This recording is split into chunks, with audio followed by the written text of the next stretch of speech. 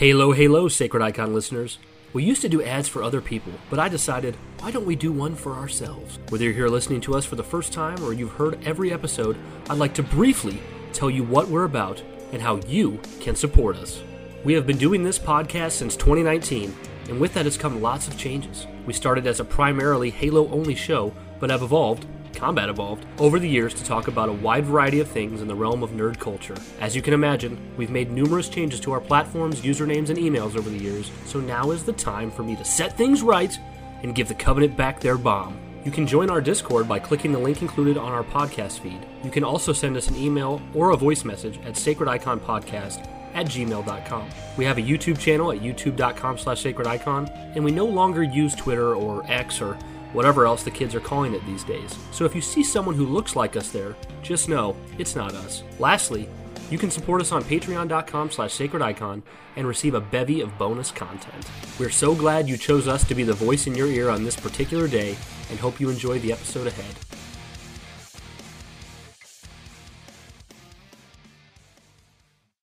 Keep it secret, keep it safe, keep it sacred. I'm not Josh, but I am here this week with my buddy Joe Smalley from over at the Critical Frames podcast. We've had him on here before, many different episodes on Sacred Icon, and he is going to fill in for Josh because, well, basically we've all been wrecked in the past week. Josh is out with back problems. I've had COVID all week, and Joe's had the flu all week. So Joe and I still have our respective sicknesses, but we're feeling better than we were, and we're going to try to record without tons of coughing and labored breathing and maybe mute the mic when we have to. But we're here to make up an episode for Sacred Icon this week since we haven't got one out, since Josh is out. And I was thinking about the last episode Josh and I did, which was the Backdoor pilot episode, where we mentioned 6 different episodes we would like to do on 6 different topics. And one of them was Cyberpunk 2077. And the person that I've surprisingly been talking about Cyberpunk with the most has been Joe. So I thought, why doesn't Joe come on? We'll spend about an hour and we'll talk about our whole experience with Cyberpunk 2077 and our thoughts on it as it is today. So, and hopefully, if it's possible, we won't spend any of that time dogging on Starfield, but it always seems to work its way in there. So we'll try not to do that. But Joe, welcome. How are you feeling? Feeling good. I don't know if you can tell listeners by my voice, but it's very hoarse. And not to get obviously too in depth, but it is very phlegmy. So obviously there'll be a lot of muting of the microphones as we talk and stuff. But aside from that, I'm feeling good. Like, I think I'm on the mend regarding this flu, and I'm excited to be here. It's an absolute pleasure, as always, Brian. And I'm excited to talk about Cyberpunk because it's a big love of mine. You're probably, unless hopefully Josh isn't offended by this, I think you're the person that I know who's most excited to talk about Cyberpunk in my life. Mm-hmm. Josh definitely would have wanted to be that person back more towards launch, but I feel like once the launch was botched and he put it aside for a while, I think his hype kind of died down. His hype was huge for it on the build-up, but I don't know if he's definitely big on the game still now, but I feel like it's dwindled a little bit. But yeah, Joe's pretty much the person that I can relate to talking with Cyberpunk the most, because it feels like most people in our community either haven't played it or they did and just, I don't know, I guess it doesn't stick with them as much. I don't know. Do you get that vibe, Joe, in the Discord and stuff? Yeah, I do. And I also think just because of the launch and even in some ways there's obviously an ever-present thing with the bugs of the game, even still in 2.0 and stuff like that, but it's not a perfectly fixed game. You know, it's not as immaculate as something like Red Dead Redemption 2 or something like that.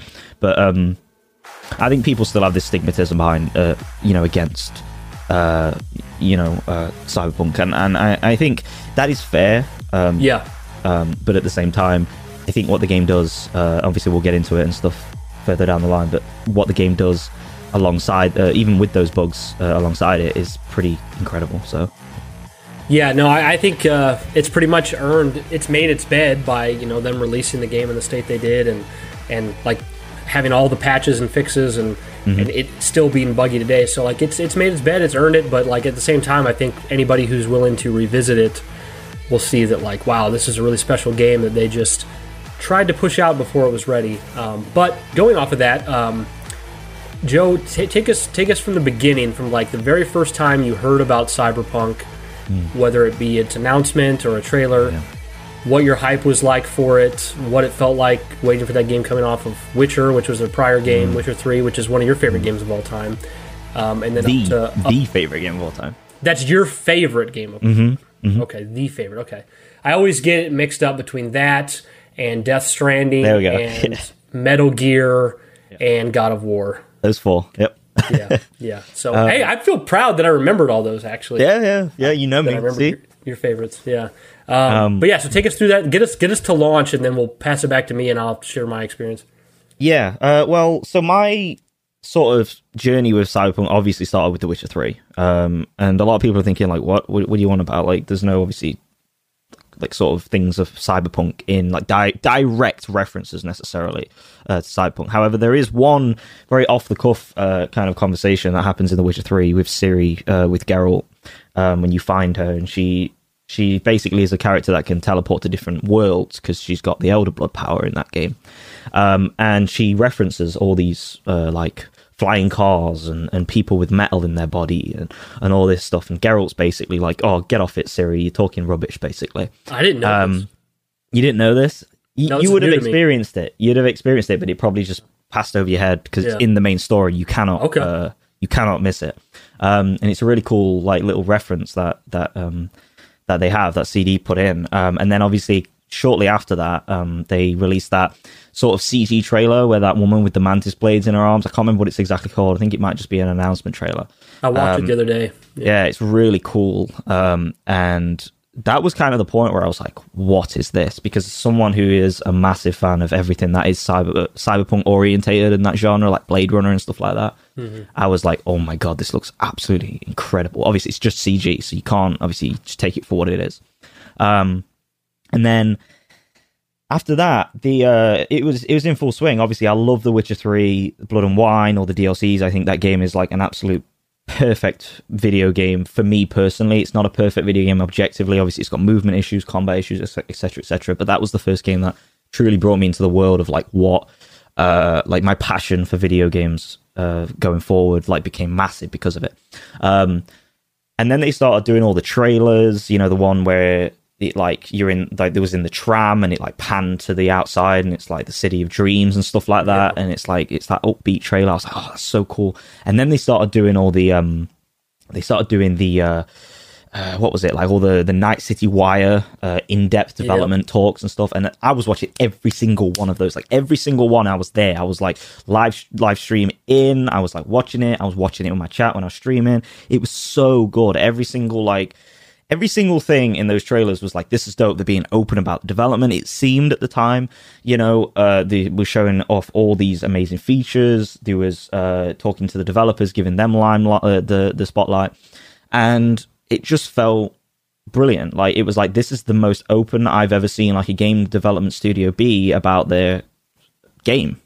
However, it seemed like that. To preface that, like CD Projekt Red had already built this incredible reputation because Witcher 3, like it came out with all this free DLC, like a soundtrack built into came with the game, a map, and they just and there was no bullshit, and it worked.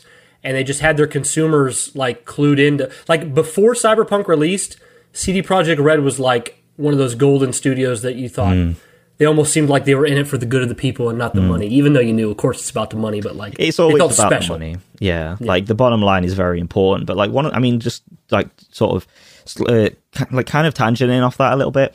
One of the things that always blew me away when it came to CD Projekt Red was like I got into the Witcher series and CD Projekt Red with Witcher 3 like everyone else. Since then, I've gone back many times and played the original Witcher on PC, which I think is underrated as hell. I played The Witcher 2, which I don't think is as good as The Witcher 1, which is a complete juxtaposition to the consensus opinion. And I've read all the books numerous times. I think I've read every single book at least 3 times, right? I love that Witcher world. 2 good to you?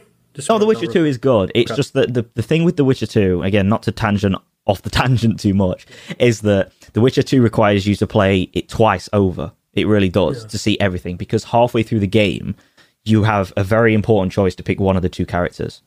And if you pick one or the other, you don't, literally half the game you don't see, because it's way different. So yeah, so I started on The Witcher 3, like a lot of people. And the thing that blew me away as soon as because originally when I played The Witcher 3, it was on the Xbox One, so it was physical, I got the box and everything. I opened it up, and inside was like a pamphlet or a leaflet or whatever, and it said, "Thank you for buying our game." And it had like this whole like tribute kind of thing, and like, "Thank you from the studio," and etc., etc. I remember just sitting there, like opening it before I even played it and being like, what the fuck is this? This is amazing. Thank you. Yeah. Thank you. Like, it obviously it's mass printed, it's mass produced, but it just felt personal. It felt amazing. It felt like they actually cared. And I'd never have seen that before. You know, because most companies would have said, you know, we can save $8,000 if we don't print these. Yes, exactly. And I was like, well, it can only go downhill from here. Essentially, this is like the best first impression you can provide for me. And yeah, like I obviously that didn't happen. The game absolutely blew me away, and ever since then I've been an absolute massive fan of CD Projekt Red, even when Cyberpunk obviously had its dodgy release. So yeah, back to Cyberpunk. Night City Wire came out. I was watching all the way through. I was loving it, every single part of it. I was like keeping up with all the development, every single thing. Release date happens. PS4 obviously don't get the review codes and stuff like that. They hide away the sort of they don't give those platforms the limelight in the review process, and obviously like then it releases and it's broken beyond seemingly broken beyond repair. And I remember sitting there and just being like, damn. And I played it at launch, played it on the PS5 upscaled version of the PS4 version. Because obviously the PS5 next gen version wasn't out then. Mm-hmm. And it was just, I couldn't get past 4 hours, 5 hours of it. And I've never felt, alongside No Man's Sky, I've never felt more disappointed in a game's release, because I wanted this game to be like the next Rockstar game for me. I wanted this game to be a top 5, a top 10, and it was not even top 100 at that point, because it couldn't be. Functionally, it was a very, very broken game. And I remember just thinking, like, I felt like, not like to be that person that's like, oh yeah, well, I just feel like angry and hateful at the studio. I didn't feel like that way at all. I just felt like something has gone completely wrong here, and like I felt like I just wasted my personal time watching, reading, learning about all this world and this universe. And that's where I essentially was with the launch. So yeah. What about you, Ryan? Well, yeah, for me, like I knew Cyberpunk was first announced, I think, and I don't know if you said this, it sounded like you said something different, but I'm pretty sure Cyberpunk was first officially announced years before The Witcher 3 released. Pretty sure. I'm not 100% sure if it might have been spoken about by CD Projekt Red, but it wasn't 100% announced until The Witcher 3 was, I think, sorted out, like all the development was done. I thought, like that. Yeah, I guess we're not really sure, but I thought 2013 was when Cyberpunk was announced. Witcher came out in 2015. Okay. I could be wrong. So it was this kind of ominous thing. Either way, even if it was announced after Witcher 3, it was kind of this ominous thing where, like, what is CD Projekt Red working on next? It's the Cyberpunk thing, which is way different from Witcher. It feels like it's a long way out. When are we going to get to play this game? And then I remember the big moment for me where it was like, oh shit, this is something special, is in 2018. Do you remember when they did? So they had that behind closed doors, that full gameplay kind of demo, and then after the E3, it's a couple months after E3, they released it to the public. It was that full-on mission where you like interact with, like, I don't even know what their names are in the game. I've already done the mission again in my current replay, but it's the guys with their faces are pretty much completely cyberware, and you sit there with Jackie. Maelstrom. Yeah, you go to very early in the game. Yeah, you go to the meat place, right? Like the frozen foods place or something, so. And Brick comes in and puts his gun in your face and stuff. It's like, whoa. Yeah, and it was showing, and it was like all happening and dialogue and stuff, and for me being the guy who said, like, not to bring up Starfield, I think when we saw that 2018 demo, the whole, like, him putting his gun in your face realistically while the dialogue options were up, it kind of felt crazy new and next gen, because you'd mostly seen either like Bethesda or BioWare where it was a little bit more, static. Yeah, so that was kind of like, whoa, yeah. And it felt like you could make like whatever decision you wanted, and like shit was going to be crazy. And I remember everyone watching that 2018 gameplay segment and being like, holy shit, like Cyberpunk is the next big thing. It's next gen. It's going to be that, either a Witcher 3 moment all over again, or Breath of the Wild moment, Elden Ring, which obviously hadn't come out yet, but one of those two big tentpole game moments. But I think in 2018, at that point, we knew it was close to 2 years away. Maybe at that time they might have said it was coming 2019. I think it was always 2020. I know they pushed the date back a lot, but I think they pushed all the dates back in 2020. I think it was like early 2020, and then like later 2020, and then later 2020 again. But it was at least a year and a half, 2 years away at that point. But for me, I was just like, okay, this is going to be a huge game, and I'm obviously going to have to buy it day one because I love Cyberpunk setting, and Witcher was one of the best games ever, so it's going to be great. And then kind of fast forward to, the next year I get married. Me and Josh start Sacred Icon. Very early on in starting Sacred Icon, Josh is saying, my most hyped game since Halo 3 is Cyberpunk 2077. He was saying that like... Respect. Either end of 2019 or early 2020. Like, we had only been podcasting for a couple months. Josh was saying, Cyberpunk's my big thing, like more than Halo Infinite, more than anything else. Cyberpunk's what I'm excited for. Game was supposed to release early 2020, got pushed all the way back to late 2020. And then once it got to late 2020, it got like pushed back again, and then it went gold, and then they pushed it back again after it went gold, and it was like, what the heck? Yep. And, COVID had hit, and then there was the new consoles coming out at that time, the PS5 and the Xbox, and like we knew it was going to play on the Xbox Series X and the PS5, but it wasn't going to be prepared for those systems proper, so it was going to be the Xbox One, PS4 version that took the benefits of the console, which I think a lot of people forget that. I think a lot of people think like, oh, the PS5 and the PS4 versions were shit at launch too. And in the sense that you were playing it on those systems, yes, but there was no version in existence for PS5 and no native version. No native version. It was just backwards compatible with the older systems. Yes. But so the game finally comes out, and well, I mean, it's clear right off the bat, like the game is super bugged, super broken. Like we're talking, at the time, the worst we'd known about was like MCC, Master Chief Collection. Yeah. And it was like, is it that bad though? And people are like, yeah, maybe worse. And we're like, holy shit, it can't be. Like that's bad if it's that bad. And it was so broken and so screwed up. Like Josh is somebody who he quickly got discouraged and upset by that because he's like, because it just kind of ruins the experience for him. Oh, yeah, 100%. Which, to be fair, yeah, it ruins the experience for pretty much everyone. But for me, I was like, okay, well, because I wasn't as hyped as Josh, but I was like, it's a day one buy still. So I bought it day one. And then my thing was, and I know everyone who knows me will be like, well, that must have not been really hard for you, Brian. But I was like, I'm just going to skip all the side content and just narrowly as possible go straight from main quest to main quest to main quest to try to get the game completed and get a full idea of a picture of the game without it breaking, because people were saying they were losing their saves and they were getting trapped behind quests that they couldn't finish. And it's like, I'm just going to go beeline it straight through. And that's what I did. I got the game and I beelined it straight through the main missions with Arasaka and Takamura and Johnny Silverhand.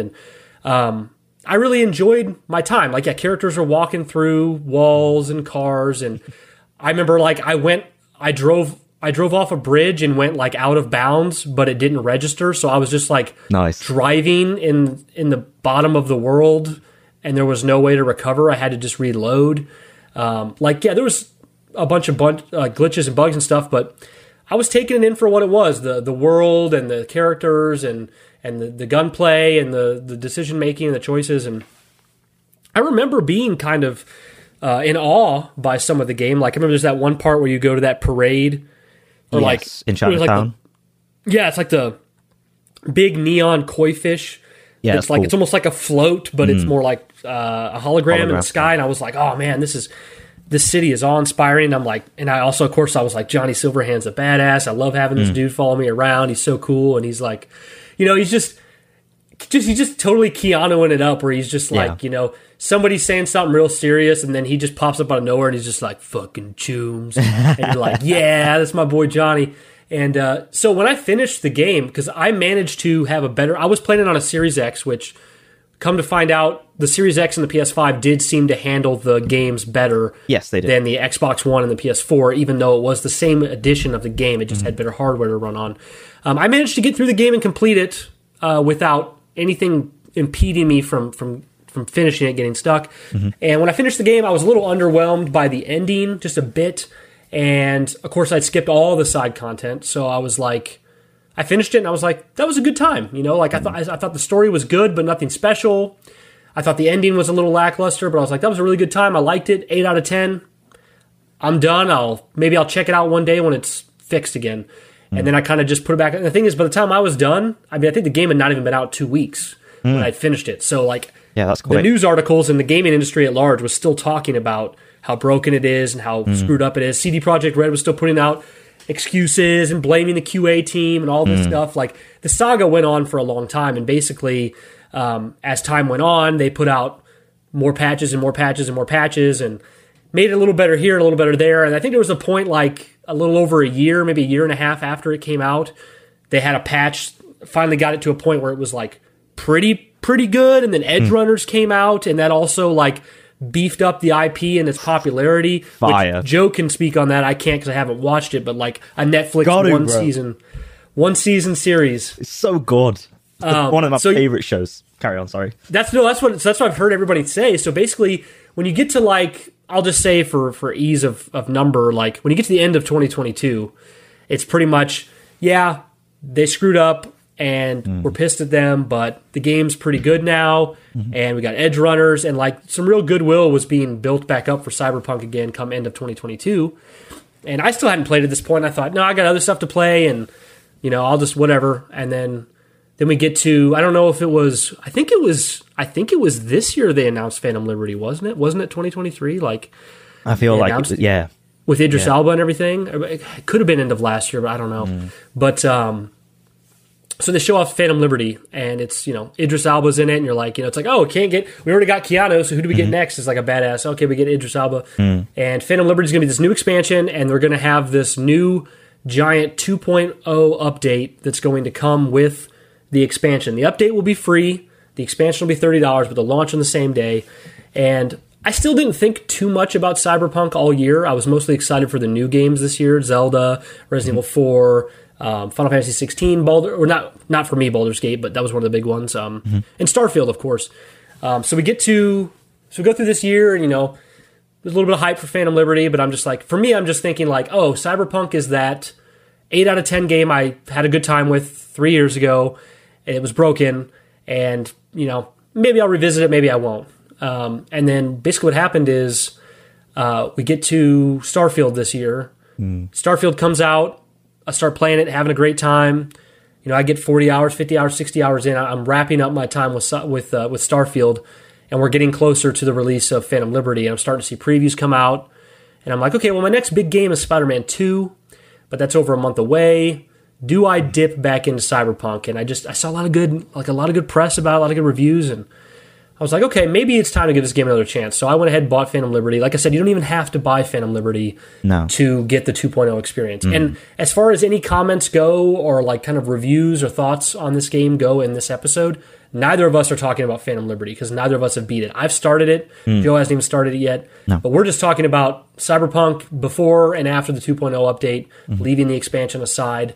But basically when I finished Starfield, it was like all this good press was out for it, and then also Cyberpunk looked very much like it looked like a Starfield type game, you know what I mean? Like they're very similar in a sense. Like obviously CD Projekt Red and Bethesda are very different, but they're both first person futuristic RPGs with, multiple choices, and it was just like, okay, this is like the natural progression of things. So I was like, I'm going to go ahead and check this out. So before I go into my experience going back into Cyberpunk, Joe, do you want to bring us up to speed up to October 2023 of like, when did you go back and actually finish Cyberpunk, and what was your takeaway from it, and then Edge Runners and all that stuff? Like, bring us up to now.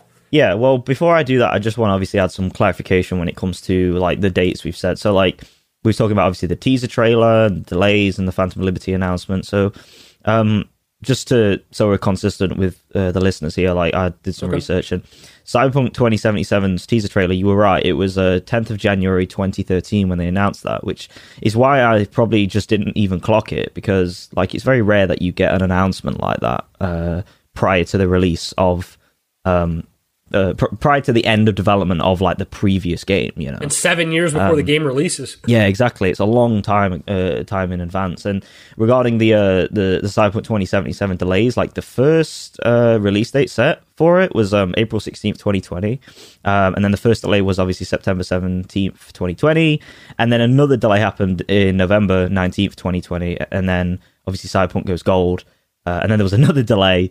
Insane, dude. Never seen that December. Yeah, December 10th. So a very weird thing, and that was like the first red flag, wasn't it? Like the delaying when it was by weeks. By weeks after going gold, it was like, what the hell?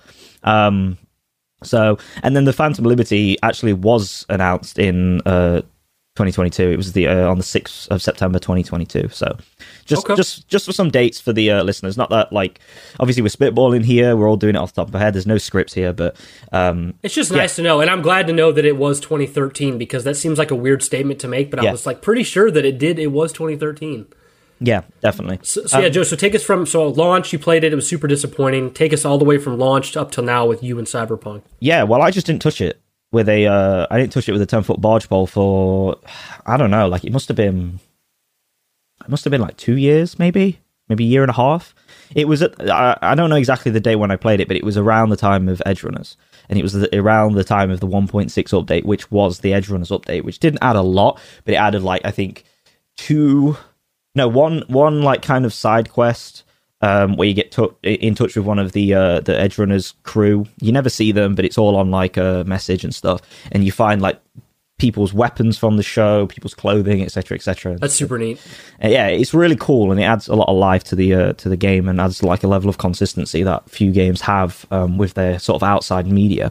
But yeah, essentially what happened is I watched Edge Runners. I was playing.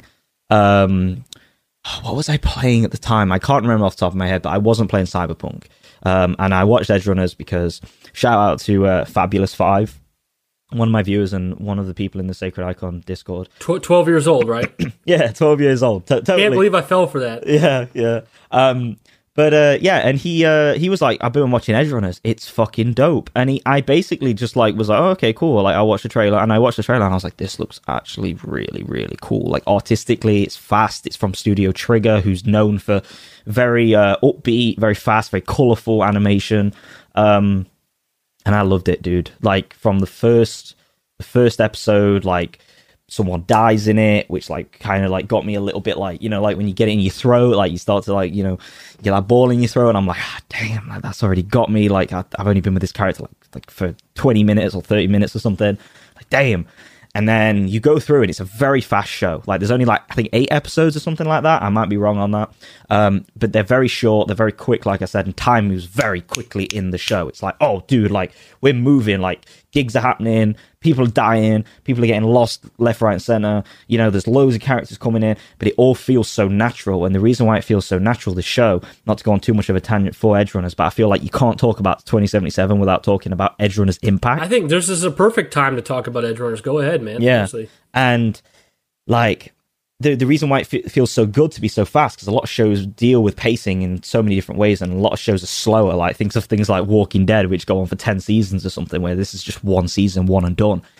It just feels good and feels natural because it's this setting. Night City is this amazingly beautiful, high-tech, seemingly city of dreams and opportunity, but in reality it chews you up and spits you out as fast as you get there. And it's this very, very, or live there, you know, as you grow up. And it's just it's a very beautiful show that I would literally recommend for people that aren't even interested in the game, because it's so emotional. And I went through it, and there's like so many character deaths and so many emotional moments, and very well choreographed and drawn scenes and stuff like that. And the end, I'm not kidding, in Edge Runners, it's just like, dude, I don't think Cry? Bro, grown man tears. Like, I was fucked up. Like, at the end, I was like, why are they gonna do him like that, man? God damn, man. You know, like, I was done. Like, I literally was sitting here, like, in this very chair, like, on my own, like, binging this show, just broken. And I'll be 100% honest, like, afterwards, I had, like, post-series depression. Like, I was just sitting there, like, listening to this soundtrack over and over again. You know, I Really Want to Stay at Your House, which is like the most emotional song from the show, just done. Like, every time that came on in the show, and like Chaos Matic from the Sacred Icon Discord can attest to this. God damn, it got me, and it got him, and like it just destroys you. And it's one season and it's done. That's one season. You probably get maybe, I don't even know, I can't remember how long the episodes are, like I said, but you maybe get 4 to 8 hours roughly with these characters. And it does more for characters than most series with 10 seasons. So what's the big, if you had to narrow it down to just one thing, I know it's several things, but what's the biggest thing about the show that enhances the game? Is it the world building? Is it the characters? Is it a narrative tie-in? Is there any kind of narrative tie-in, like with Johnny or anything? Or honestly, no? I think that, again, like, to narrow it down to one thing is a disservice to the show. Can't do it. Okay, I think I think that's like that. That is the one thing. The fact that it's this culmination, and it's a very much a sum of its parts in all the best ways. Like, you have actual, like, when you watch the show or you play the game, you can go to the places that are there. You can find David's apartment. You can find cool. Makes it feel real. You can see certain streets. Like, I've been to those places. I've been to Rebecca's apartment. Like, wow. You can see all these different places. You know, you can stand on the rooftop where Lucy and David shared a moment. You know, like, and it just makes it so impactful when you go and play. Not only that, I think, and this is a very strong point of view that I think many people share that have watched the show. The Edgerunners show, in its short span, has a much more impactful narrative than the entirety of Cyberpunk's 2077's. And on top of that, the reason I think why it does it is because it doubles down on that pacing, and that is really impactful.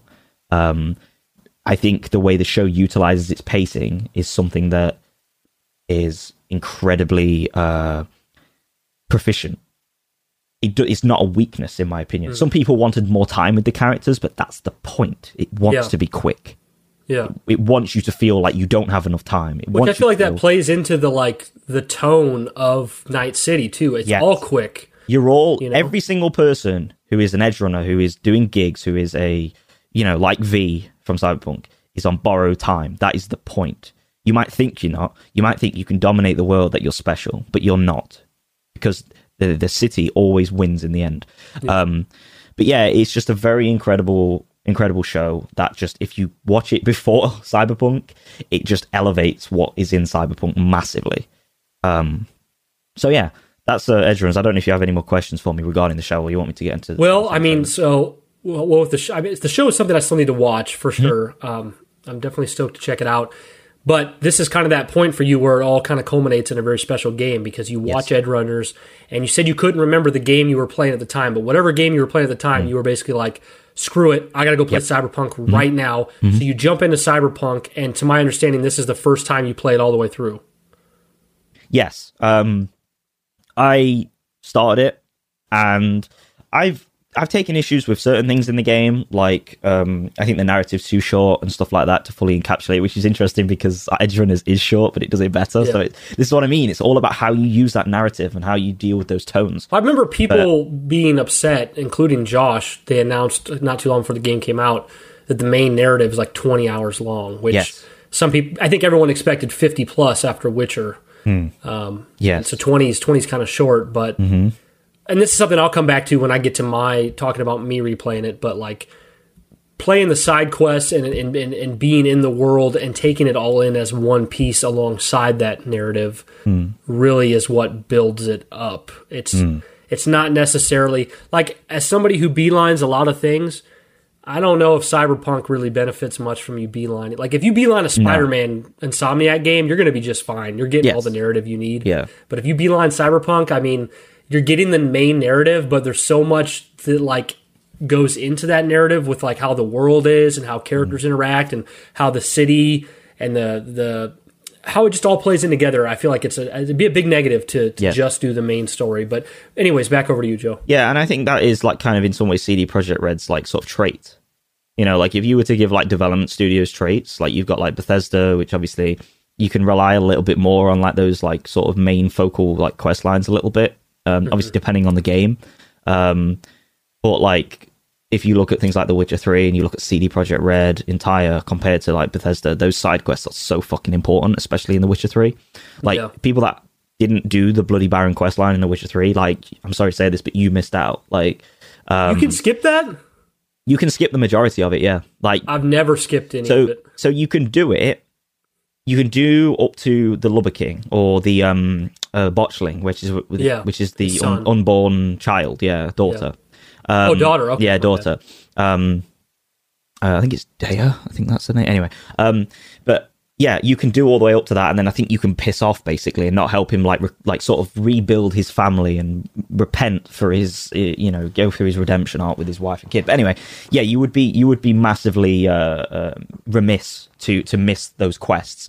But in terms of Cyberpunk, yeah, I agree. Like if you were to mainline the story, you miss out on a lot, because the way I think the way Cyberpunk 2077 works with its pacing of its stories, it's really quick in the start, and then it slows down after like Jackie and stuff like that, and then you get to kind of being with Johnny for a long period of time, and you start to go to the Voodoo Boys, and that is over like that very quickly, and then the ending doesn't mess around either. It's like, right, we're going straight to go.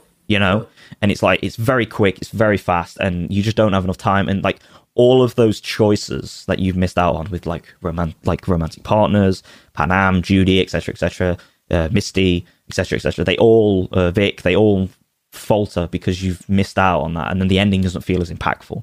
But yeah, like in terms of the game itself, like I dropped everything basically. I jumped onto Cyberpunk 2077 after the Edgerunners update and the show, and I loved it. Like I really enjoyed it. Like I started out as a street kid, not obviously a nomad or a corpo, which is probably the most common starting. I did nomad the first time. This time I'm doing street kid. Yeah.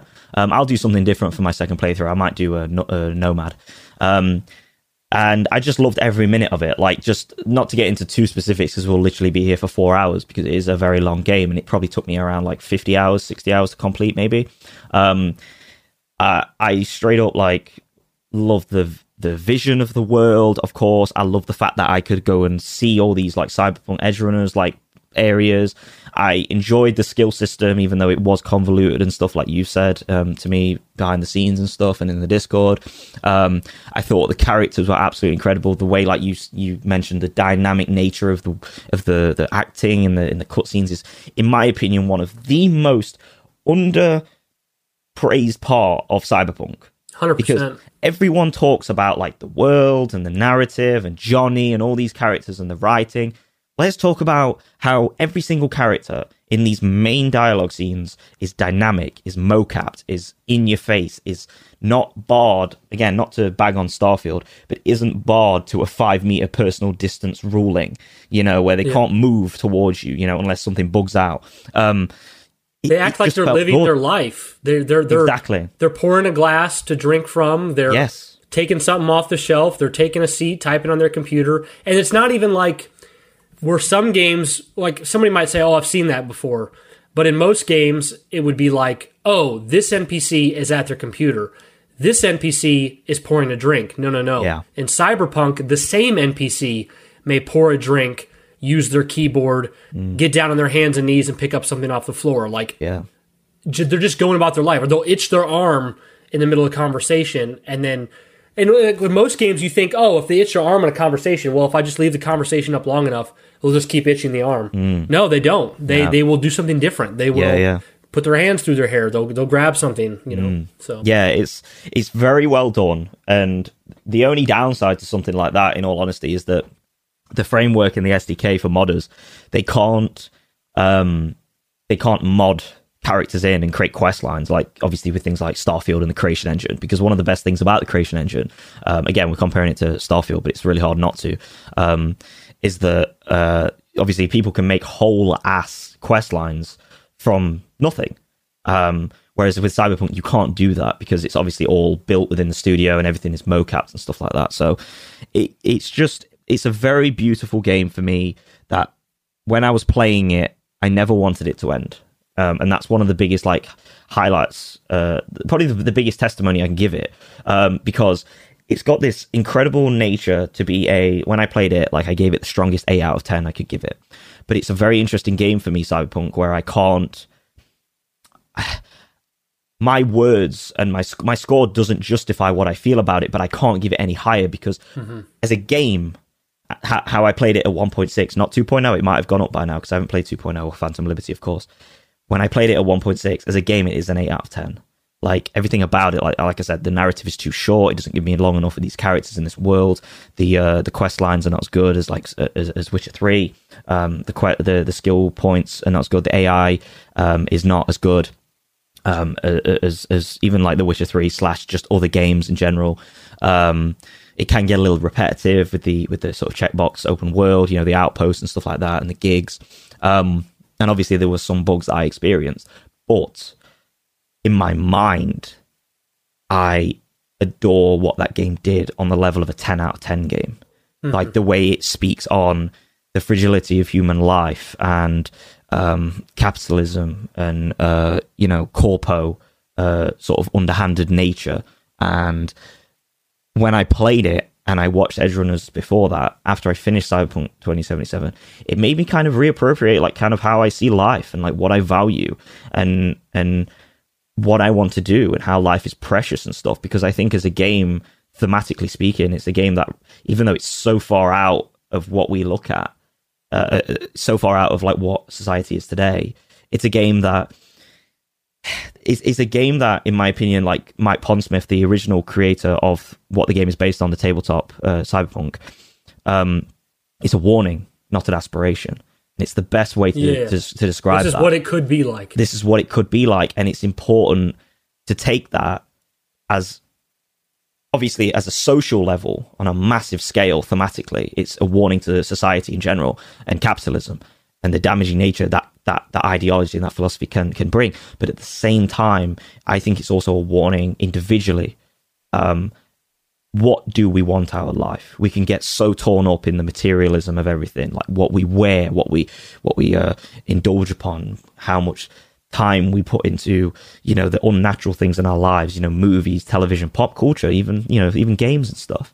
And I think there's obviously many endings to that game, but I had one particular ending with the Nomads that kind of reappropriated that and made me think like my V is getting away from all that. Not to spoil it, and he's kind of living for himself for the first time in not a material way, like I said, but a way of like living for the moment and living for the people around him and stuff. And I just thought by the end of it, it was a very beautiful story that, while it wasn't perfect with the length, like I said, with the narrative, couple that with Edgerunners, was just a very beautiful game. Yeah, well, I think even if the narrative itself doesn't sell you in a way that's like a super strong resonant feeling just on the narrative you felt, I think there's another good way to walk away from a game is to be left thinking a lot about questions and ideals and I think that's what the game does. I think what it does better than even its main narrative just being good is it asks all these questions and it places all these ideas out there, and it leaves you thinking about it when you leave the game, you know. And I 100%. Think that that's something I'm going to come back to in a minute, because I'll kind of go into how I've come around to liking this game even way more. Playing it right after, so I got the Phantom Liberty expansion, which that once you buy the Phantom Liberty expansion, that's something that you can start separately, or you can start at a certain point in a new playthrough. I decided to do a new playthrough, and when I started Cyberpunk back up, it was interesting because when Cyberpunk came out in 2020, that was the same. It came out right when the new systems were coming out, the next gen, and COVID had been the main thing all year that everyone was talking about. And like I said, I tried to rush through the game because of how broken it was. And you know, while I didn't have any bugs that ruined the game for me, the fact that I always felt pressure to rush and get it over with because everyone's saying the game is broken and not done properly, like it impeded my enjoyment of the game. Because for me, it was like, let's get this over with. Let's get this broken product over with so I can go on to the next game. So coming back around this time, knowing that with the 2.0 update, and there's so much that you'd have to pull up a list of all the updates, but the 2.0 update, some major things. They've revamped the talent tree, so it's much more easier to use and understand. They've revamped how armor works, so instead of you picking up like clothes that give you certain armor, you just wear whatever clothes you want for look's sake, and the cyberware you use to update your body, to attach to your body, that is where the armor comes from. Then they pretty much revamped the whole police system thing where police will actually catch you doing crimes and chase you down. There's weapons on your cars now, so you can have vehicle combat. A lot of things have changed to make the game better now.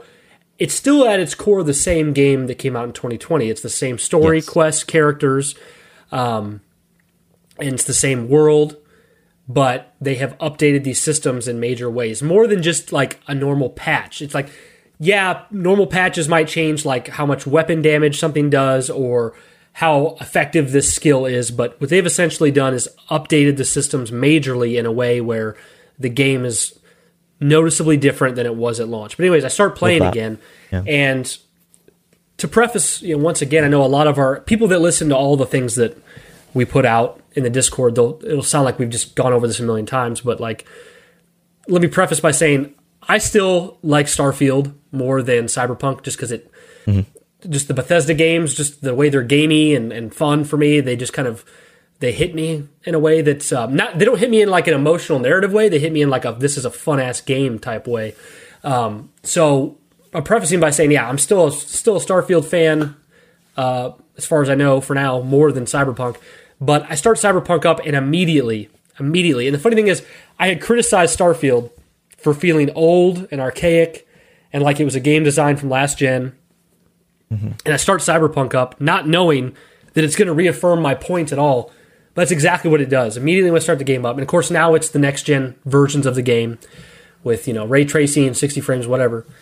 And I'm playing it, and immediately the presentation value is better, is more pronounced than Starfield. The character animations, the city and how immersive it is, the seamlessness of the city after coming off of Starfield, which felt like very broken up with all the loading screens and planets and menus, and just like interacting with NPCs and seeing how they move around, interact in the scenes, and they're not just stilted, and they feel like they have like real personalities, and their face has so much mocap and emotion that you feel like you're talking to a real person, and all of the like lingo that's like specific to that world, like choom and gonk, and just the way people live in the city and act. It's like they are from this different place. It's not so much like we placed a NPC here. It's these characters feel like they live in this specific world with this specific set of rules. And immediately I'm just drawn into the game. It feels next gen. It completely like its vibe, its mood.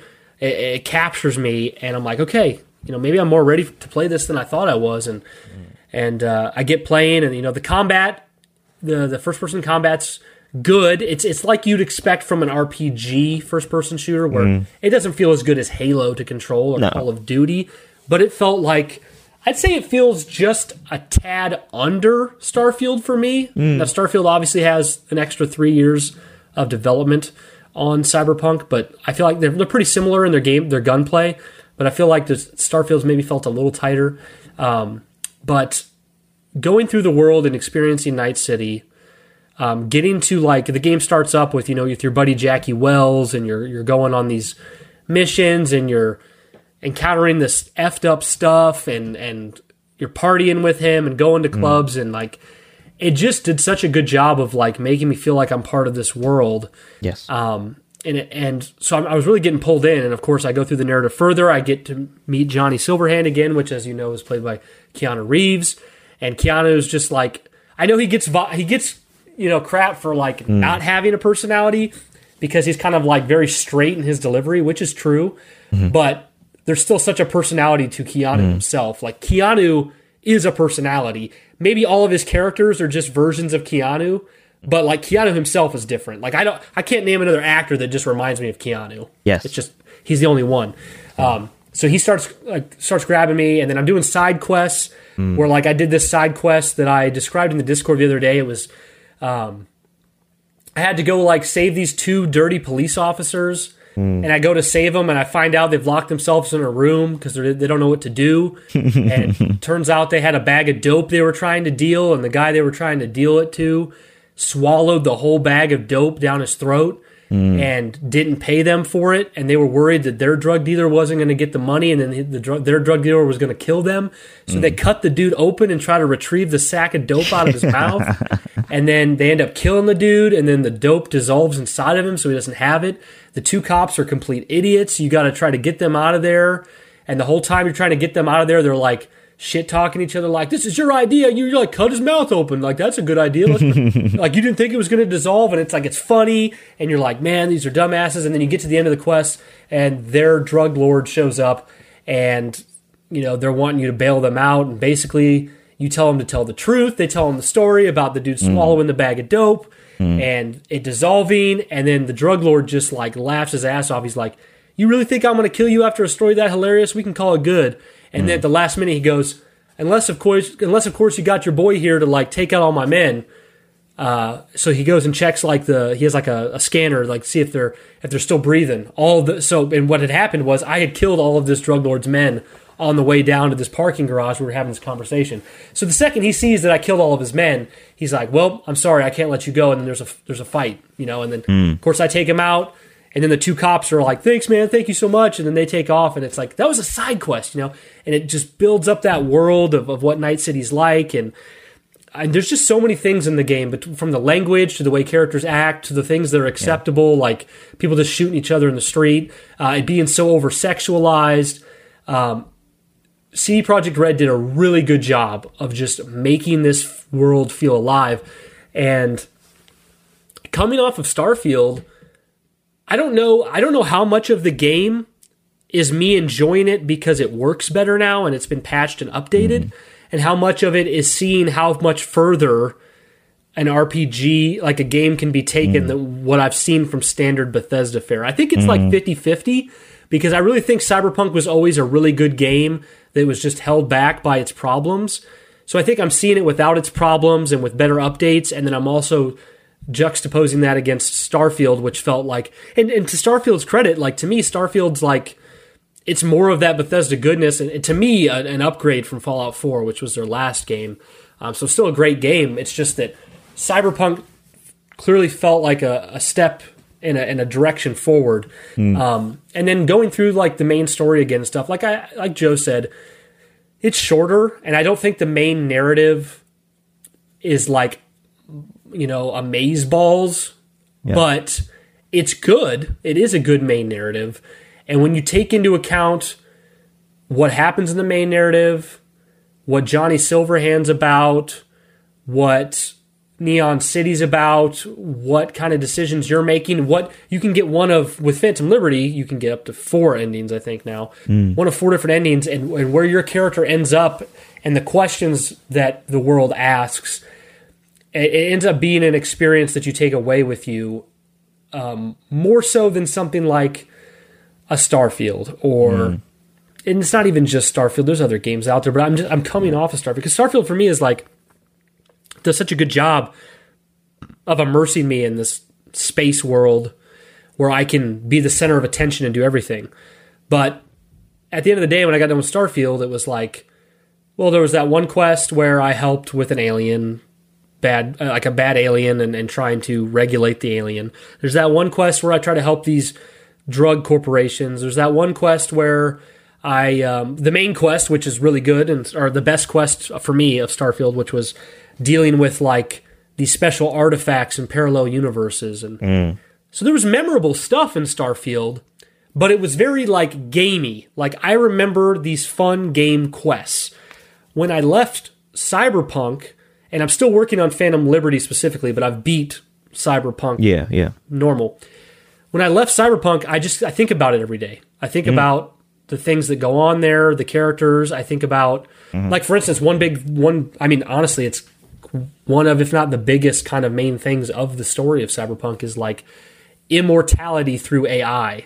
Like, because there's this device in Cyberpunk called the Soul Killer, which is aptly named because basically what it does is it takes your mind, your sentience, exactly as it is, your personality, everything, and it saves it with an AI so that you can live immortally, but it kills your body, therefore killing your soul. It's very pertinent to current day kind of questions with AI, with it is kind of in its incubation in the 21st century right now.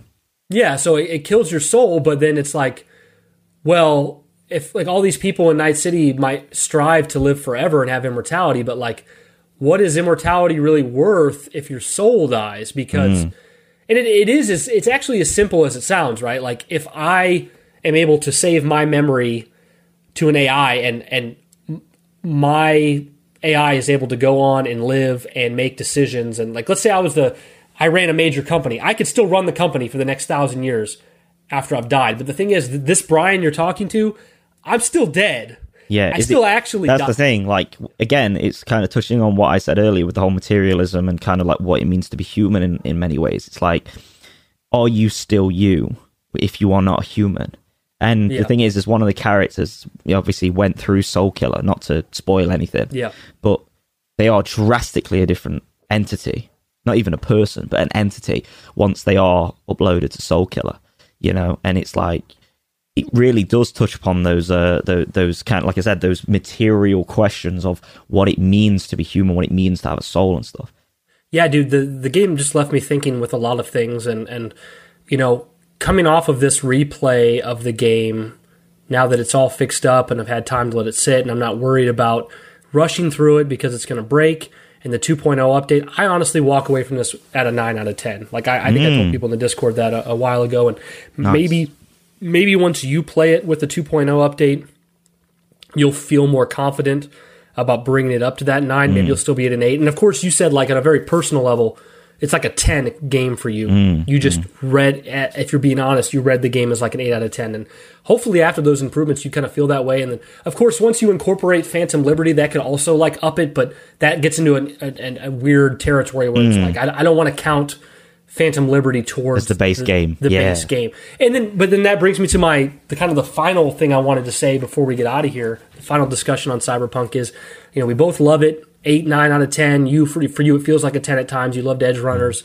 It's a great game. I would recommend it to anybody who's not concerned with the grossness of the game. And even I am somebody who is concerned with those things because I try to limit. Personally, I try to limit really, really gross things. When I say gross, I mean stuff that's either super pornographic or super filthy. I try to limit. Of course, in this instance, I wanted to play the game, and I just choose to avoid what I can. But it's it's very full of anything from violence to nudity, borderline. Yeah. It's definitely not a Christian game. Let me just say that, and it's I think there's probably plenty of non-religious people who it might just be too much for them. Yeah, I'm by what I say, like Christian game. I don't mean it like obviously. I know you don't mean it in a bad way. Yeah, I don't mean it in a bad way, and I just mean it as in like it definitely doesn't err on the side of caution. It gives it to you. I mean, obviously you can have like the nudity filter and stuff, but I like as someone who basically I'm one of those like kind of I don't know if I'd say edgy people, but like I love it when a game doesn't pull its punch. It's raw. Yeah, like I've always loved that. Like I'm not like that person that's like, oh, I can't watch cartoons or anything because I'm an adult. But at the same time, it's like when a game like instantly just kind of gives it to you straight. I think of games like The Last of Us and stuff like that, with the way that game started and stuff. Destroyed me. Like that game was one of the like not to tangent, but like that's an example of a game that like literally brought me to tears as soon as I played that start, and how it deals with death and all that stuff going through the game is absolutely like perfect tonally tone balancing.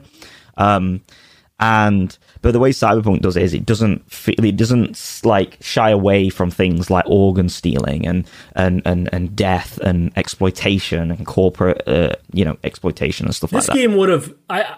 This game would not be as good if they held back in any way. But because so I'm not asking for that. I just think that there's probably a few moments that could have not been included that I don't think anyone would have really missed. One good example is that, I mean, when I got the game at launch, there was freaking dildos everywhere in the game. Yeah. Which I have only ran into that like once, so it's definitely different. Yeah. And then like there's a scene in the main narrative where you're playing as Johnny Silverhand in first person, and he has sex with his girlfriend, and if they just had put the camera a bit higher in a couple spots, I would have seen less. And yes, and it could have still been very mature and out there without. But I know I'm sounding like a grandma right now. I understand, but I'm somebody who tries to limit my intake of that stuff. So I could have appreciated it, not being as blunt in a few areas. Yes.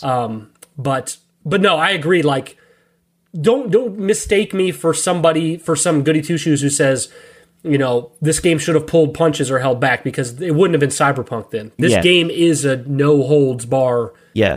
Cyberpunk is M-rated. Everything about it, the tabletop, everything, and the world. The game. Yeah. It is the game. It's part of its character, and I think that even more so than its contemporaries like Blade Runner and stuff like that. In my opinion, the thing with it is like, it's an interesting point of topic. Like, when is mature too much? When is mature too mature? And is it tasteful? Because you can have mature, but you can go too far with it. A prime example I can give you is that if anyone doesn't know what this game is, a lot of people won't, but it's one of the worst games on the 7th generation. It's called Ride to Hell Retribution. And it's one of probably the most tasteless video games when it comes to maturity. Like, there are side quests in the game, or side quests, like kind of just collectible, it seems, like on the map around areas. You save a woman from potentially being raped or at least attacked, and then it instantly goes into a cutscene of like sex and with her, and it's like, what? You save her and then you have sex with her? Yeah, it's pretty so bad. Strange. Yeah, it's really tasteless and just like really like, in a lot of ways, like misogynistic. But with Cyberpunk, it's like, and I'm always like, the thing is with games, I'm always an advocate for taking your time with relationships and stuff like that, building that out, and it's the same thing with The Witcher. It's like, the reason why The Witcher 3 works so well is because everything is done tastefully. The relationships are built. Triss is built up if you want to romance Triss. Yen is built up, etc., etc. They're all of them are built up, and when it finally gets to that point of sexy time, it's like, this is earned, and it feels right. Whereas like, in Cyberpunk, it's interesting. It's an interesting dynamic because it's not necessarily like earned, but the thing with Cyberpunk is that's the intention. The game is not. The world's not. There's nothing about the world of Cyberpunk that's tasteful. So no, you can't. It's meant to be a tasteless place. Yeah, I mean that's the whole. That is the point. I mean that you can't labor that point home any further. Yeah. It's a tasteless place, and taste is not. No, you just can't have it. So, like I said, I wouldn't really. I think you're meant to feel gross. In some ways, you're meant to feel uncomfortable. When Johnny's like having sex with his girlfriend. I can't remember. That's Cunningham. Cunningham. Yeah, that's it. You're kind of meant to be like, kind of like, ooh, okay. You just kind of, you're meant to be like, yeah. Some people are like, oh yeah, get it. But then other people are going to be like, no, like this is a bit like strange that I'm watching this. And it's the same with there's a sex scene early on actually where you text this like corpo chick and she texts you to meet her at a hotel, and it just gets straight into sexy time, and it's like really, really graphic as well. Like, so but yeah, I mean, like, one thing I do want to touch on before we get out of here is we've constantly talked about Starfield, like going on as a comparative to Cyberpunk and stuff. And I think the only reason for it is really like, one, obviously it's a Western RPG, and two, it's because like obviously the 2.0 update. And I feel in some ways like I feel sorry for Starfield. Like it's been sandwiched between two very, very incredibly in-depth RPGs from a narrative sense and a player choice sense. And like, as I've been playing through Starfield, one of the biggest things I've found is that illusion of choice is really, really rampant in Starfield as opposed to Cyberpunk and stuff. And obviously, of course, Baldur's Gate 3, which in my opinion is one of the best RPGs to do choice ever. From what I've seen, I've not played it anyway. But in all honesty, like, I think it's one of those weird things where like Cyberpunk came out in 2020 and Starfield came out in 2023. And to not bag on Starfield too much, but it always, like, I was speaking to you about this, Brian, the other day about release dates and like when games started up development and stuff like that. Like Cyberpunk was like actually in active development after The Witcher 3 Blood and Wine, which is 2016. So it was only in development for active development, not pre-production, for 4 years. Obviously they had concept trailers and everything and pre-production going on like 3 years before that or whatever, which is fine. Whereas Starfield's technically been in development for 8 years since Fallout 4. Like, obviously, they had to divert I think the only resources. caveat there is, I'm pretty sure I did hear they had to stop to help with Fallout 76. Yes, that's what I was about to say. Obviously, resources and time was obviously diverted to Fallout 76 and stuff like that, which I 100% understand. And that was a collective effort from all their Bethesda teams. But it makes me wonder, like Cyberpunk 2077 came out in 2020, 3 years prior to Starfield. And it really does make me just sit here and think, like, how in many ways it's either Starfield is really far behind in terms of like how RPGs are designed or Cyberpunk is massively ahead in terms of like all the seamless loading, the way the world works. Obviously, I'm not saying like Cyberpunk is a perfect RPG, nor is it a perfect game, because it's not. But you can see, like you said, with all the seamless loading and the way the combat works and all the mocap and everything and the dialogue scenes and the tech in there and the graphics. I mean, the way like the ray tracing works at the moment and stuff like that with the overdrive mode on PC. It's mind-blowing. It really is. And it makes you sit back, like, genuinely, when you're playing it, when you're driving around the wet streets of Night City and stuff. And it's like, wow, Well, I really, think... Yeah, did I interrupt you, Joe? I want to make sure you... No. Carry on anyway, because I'm losing my voice slowly here. Yeah, I hear you. Well, I think it's really pretty simple. I'm sure plenty out there people would want to argue with me, but like Bethesda, because of the creation engine, they were kind of way ahead of their competition all the way up to Skyrim. And Skyrim was kind of the peak moment of technology and innovation at Bethesda. Yeah. Well, innovation at Bethesda and technology currently, they came together. Yeah. They also had the perfect type of setting and style. It was also right when like Game of Thrones had just taken off, and it all culminated in like, no one had ever.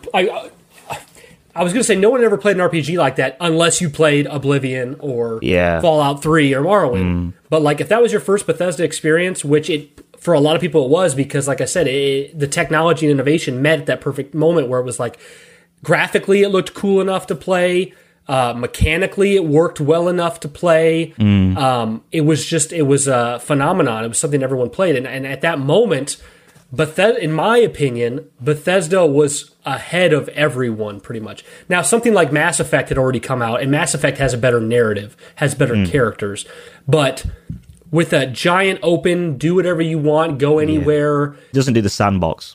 Yeah, like Skyrim was just ahead of the game. And then we've heard from like CD Projekt Red, they said before when they were working on Witcher 3, which Witcher 3 came out 4 years after Skyrim, they were looking at Skyrim and saying, how can we do a game like Skyrim? We don't want to do the same thing, but we want to do something awesome like Skyrim. And what I think's happened here, because I don't want to put this, I think Bethesda got comfortable in the kind of game they make. And the thing is, no one makes games like Bethesda. Even now, even 2023, when we talk about Cyberpunk, we talk about Baldur's Gate 3, nobody makes games that feel like Bethesda. I agree. The way that they're designed with their charm and their openness and their immersiveness and their specific style of way. But we're way past the point where Bethesda games feel ahead of the competition. Because just the year that Witcher 3 came out, they released Fallout 4 the same year, and Witcher 3 clearly blew that game out of the water. Yeah. In the same year, only 4 years later. And then, you get 76, which is like, is that really them? Is it not? I don't know, whatever. It's a half project. It's online. We'll skip over that. But then we're waiting 8 years. Big release. Starfield takes place in space. And it's still, at the end of the day, pretty much a Bethesda game with a lot of limitations that I have to imagine exist because of the creation engines, still what's being used to try to populate 1,000 planets and all this, and there's the procedural generation. And I think we've seen Elden Ring do things, we've seen Breath of the Wild do things, Baldur's Gate 3, Cyberpunk, and it's just gotten to a point where we don't have to sit here and say Starfield's objectively not as good as those games. We don't have to say that at all. We don't have to make that point. But we have to, I think we can objectively say Starfield/Bethesda in general is not doing enough impressive anymore to stand out from their peers. Their peers are doing just as impressive of things, either in similar ways or different ways, left, right, and center. So it just becomes, Starfield becomes another good game. less of than like an all-timer, right? Because like for me like, you know, Skyrim, it's going to sit on that same shelf as like Doom and Minecraft is like, these are forever games. Skyrim, it's a generational, people will be playing Skyrim in 30 years. I fully believe it. Yes.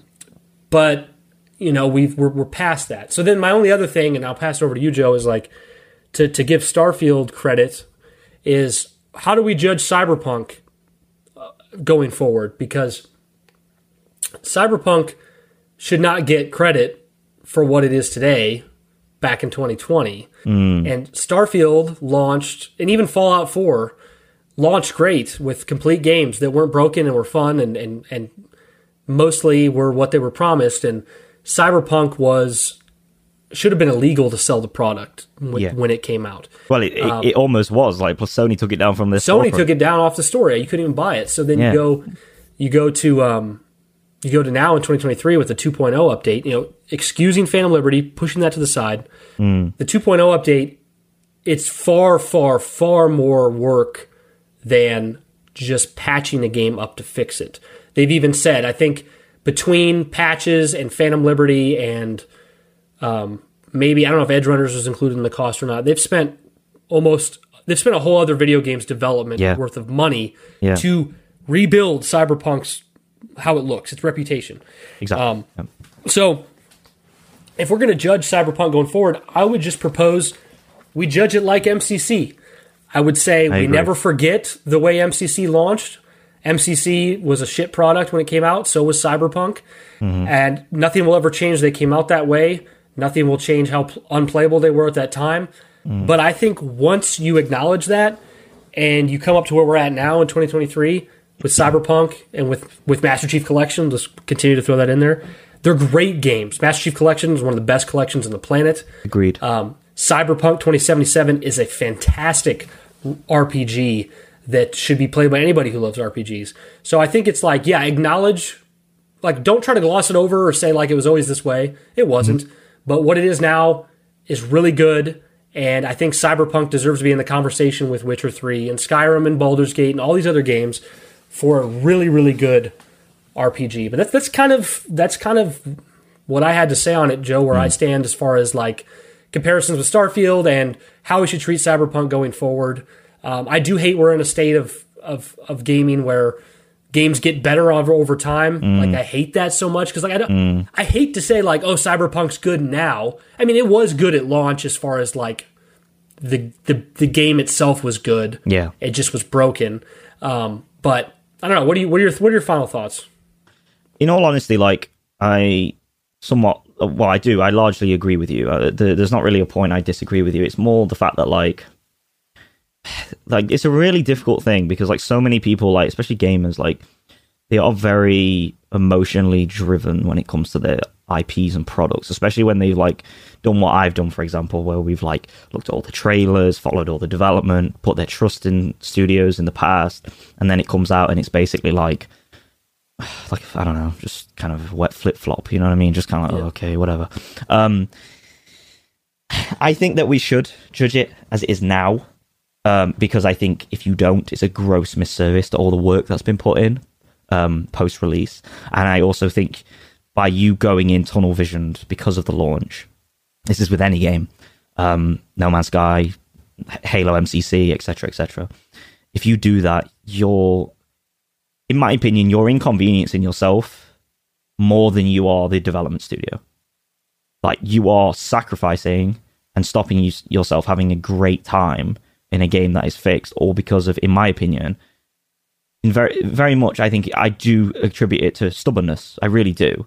Like, you can hold your opinion. I will always stand here and say the launch was absolutely dreadful and it should have never happened. And it was a shame that the developers had their product put out in that state, because there was lack of communication, there was pressure from the shareholders, there was pressure from the fans in many ways because of the release date. But at the end of the day, the book stops at the top, and that's on the execs. And a thing happened recently with Cyberpunk 2.0, like just before Cyberpunk 2.0 and Phantom Liberty released, where a executive, lead creative, I think I can't exactly remember who, so I'm not going to name a name. You can find it. Was like, oh yeah, Cyberpunk was always good. Cyberpunk 2077. I read that. Yeah. You guys are smoking crack, basically, and everyone was like, he said people made a bigger deal than it was. Yes. No, they did not. No, they did not. That game was broken, and you deserved every single bit of slack you got. Every single review that knocked you down, you deserved every single thing you got. Not the developers, not the people that were on the grindstone every day on the assembly line making that game, slaving away, crunching. Not them. Your executives, though, your bottom line deserved to be hurt. Your stock prices deserve to be fallen, and those refunds deserve to happen because of what happened, because of your decision making. It's as simple as that. Now, again, I'm not going to say that's representative of the current game because that's not fair. What I will say to round it out in terms of Cyberpunk's current state and the state I played it even in 1.6, so prior to 2.0, so it's a even better game now, no doubt, is as the base game, I have never connected with. Aside from The Witcher 3, I have never connected with a bunch of characters on a RPG with dialogue choices as much as Cyberpunk. I have never virtually simped over a character such as Panam ever in my life. There's a lot of Panam simp out there. Bro, I have never, ever simped that hard for a virtual character and wanted a character to be so real in my life, much to my dismay. I urge people to play this game, genuinely. Even if it's just to get into it, casually play it, you don't have to do all the content. But I think that when we stand here and we say the narrative is too short and we wanted more, I think that is, I'll leave it on this, I think that's because that is a testament to the overall world that CD Projekt Red has created with Cyberpunk 2077 from the tabletop by Mike Pondsmith. Yeah, and I think if I haven't said enough already, like, it's not out of any kind of like negative, underhanded reason that we keep mentioning this along Starfield so much. It's just because I love Starfield. Like, it's great. It's fun. They're very similar. Like, they're not. Well, in some ways, they're not similar at all. But in other ways, they're very similar games. I just went from one. Like I said, I just went from one first-person sci-fi RPG to another with lots of they both have quests and dialogue decisions, and I think where like it's kind of what are you looking for too, because like Starfield made me feel like the center of the universe, where every character and place was waiting for me to make my judgment call. But I never really walk away. And this goes for even some of the best, like, I'd give Skyrim, I mean, I'd have to come back and think harder on this, but I feel like I'd give Skyrim a 10, like, out of 10. I do. Yeah, so, like, even going back to Skyrim, like, I don't really care that much about any character or any story moment in Skyrim that deeply. None of it really gets to me. Like, I remember Cicero, and I remember, characters. I can't even remember a ton of them. Brynjolf and stuff like that from the Thieves Guild. And the chick from Dawn Guard, Serena or whatever. Like, I remember her, but like, the vampire. Yeah, it's really just like how the world of Skyrim made me feel, and exploring that world and living in it and becoming a dragonborn and it's a power fantasy. It's a power fantasy. Like Bethesda RPGs are power fantasies, and there's nothing wrong with that because that's the point of their game systems. But then with Cyberpunk, I walk away thinking about the characters and the story, and the thing is, they also have the world to back it up, but it's different though. It's different. Like, I think about Judy and Johnny Silverhand and Takamura and these characters, and my V, of course. More than like when I walk away from Bethesda game, I end up thinking about the experience I had, where this is like, oh, the characters and the story sit with me. Also, something that this is kind of a teeny bit off topic, but like I've thought about a lot and hadn't anywhere to mention it is, Fallout 4 did the voice protagonist thing and everyone shit all over it, including me. I didn't like it. And Cyberpunk is voice protagonist the whole way through. But I think there's two major reasons for that. And one of them I just mentioned. One is Bethesda makes these games to be these immersive sims where you get to be the center of the world, and I think having the voice character took so much away from that. But then almost even bigger than that is that there was not that many dialogue options in Fallout 4 for your character. It was like 1, 2, 3, and 4, whereas Cyberpunk doesn't feel that way at all. It feels like they had the guy who did V record a lot of lines, and also girl who recorded V. When I play it, I feel like all my decisions and what I want is there, and the options on the dialogue for me to progress. So, I mean, they're different types of games, and it's not to to drag one down or to prop one up necessarily. And like I said, Joe definitely likes Cyberpunk more. I still like Starfield more as a player. And I gave Starfield an 8 and I gave Cyberpunk a 9. So they're not even that far apart on the scale. They're good for different reasons. And then as well as we were saying, like, should we judge a game on how it is now or how it was when it launched? Well, remember how it was at launch, but also it's worth acknowledging how it is now as well, because I can see a world where Starfield has had tons of updates where the procedurally generated planets are maybe built out more, with more actual content. Maybe there's expansions that add different things. Maybe they add a dune buggy or like some kind of like hover boots that make it so you can travel on the planet not just by walking. There's more that's please Bethesda. Yeah, there's more that's going to be coming, and I'm sure we'll be reassessing Starfield in the future as well. But I just think it's very interesting to see what Cyberpunk always was, but was held back by because of the bugs and the glitches and not being finished. Yeah. But to also see how, I think it speaks to how good Cyberpunk is, that it feels like a brand new 2023 release to me. It does not feel older or behind in any way compared to anything else that's come out since or is coming out around it. And if you haven't played Cyberpunk at all, this is the time to play it. It might as well be a 2023 release for you. Yeah. And then just buy the main game. That's honestly all you need. But like, if you want to pay the extra $30 and get the Phantom Liberty as well, you have Idris Elba in there, and have another like potential ending opened up by having that the DLC. I would do that. But final thoughts: Cyberpunk, amazing game. I'm so glad I revisited it. I'm planning to hopefully jump back into it after I finish my Spider-Man 2 playthrough. Nice. Yeah.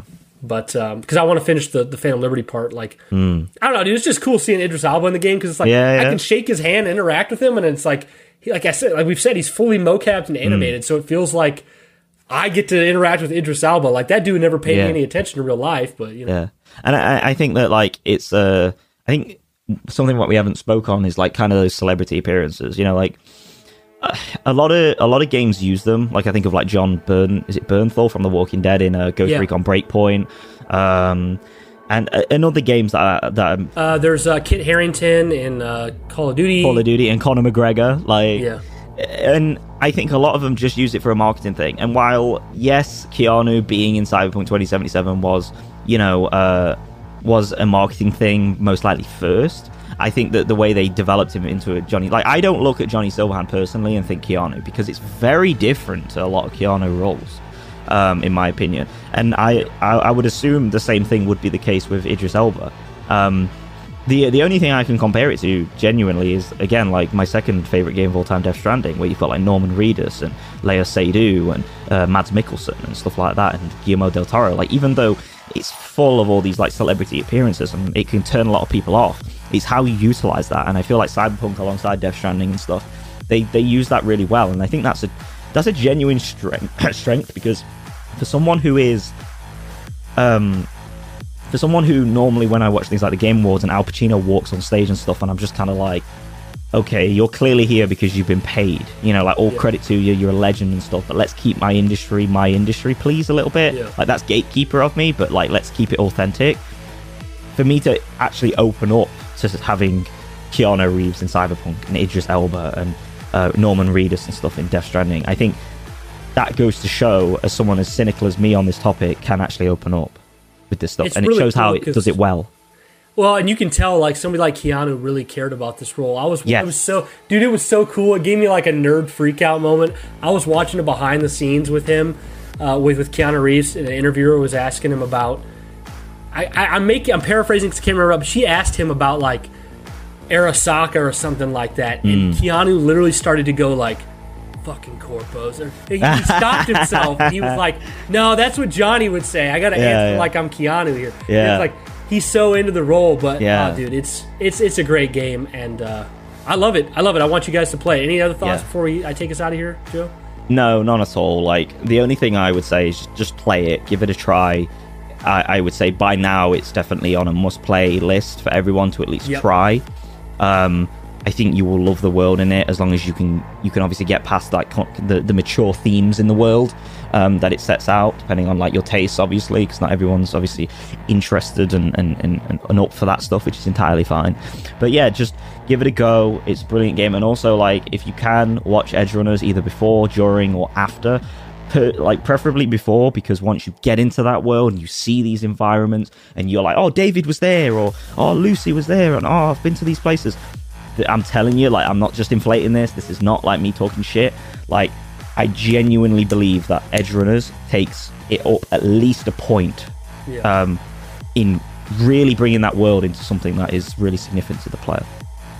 Yeah, man, guys, it's a really good time. I definitely think if somebody said, I think you could make a broad statement and say, like, oh, if you like, you know, it's another fantastic game from CD Projekt Red. Like, it's another, like, you could say it's another Witcher 3, even if I know, like, for some people that'd be like heresy, because I think me and Joe both think Witcher 3 is better, but like, it's on that quality level, even if it's not as good, you know. So it's another outstanding game from CD Projekt Red. But guys, thank you so much for listening to another episode. Hopefully we can get recovered here.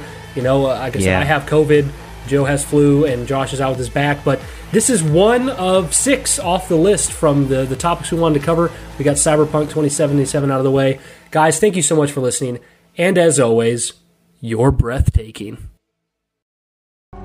Okay, I'll tell you why I want to destroy Arasaka, but I'll only tell you once. Want to hear it? All right. I saw a corpse strip farmers of water, and eventually of land. Saw them transform Night City into a machine fueled by people's crushed spirits, broken dreams, and empty pockets.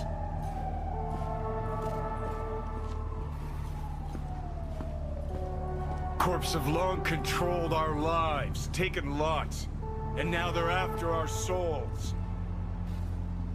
Might be right. Can't really argue with you there. V, I've declared war not because capitalism's a thorn in my side or out of nostalgia for an America gone by. This war's a people's war against a system that spiraled out of our control. It's a war against the fucking forces of entropy. Understand? Do whatever it takes to stop them, defeat them, gut them. If I gotta kill, I'll kill. If I need your body, I'll fucking take it. Fucking hell. You still don't see it, but you will one day.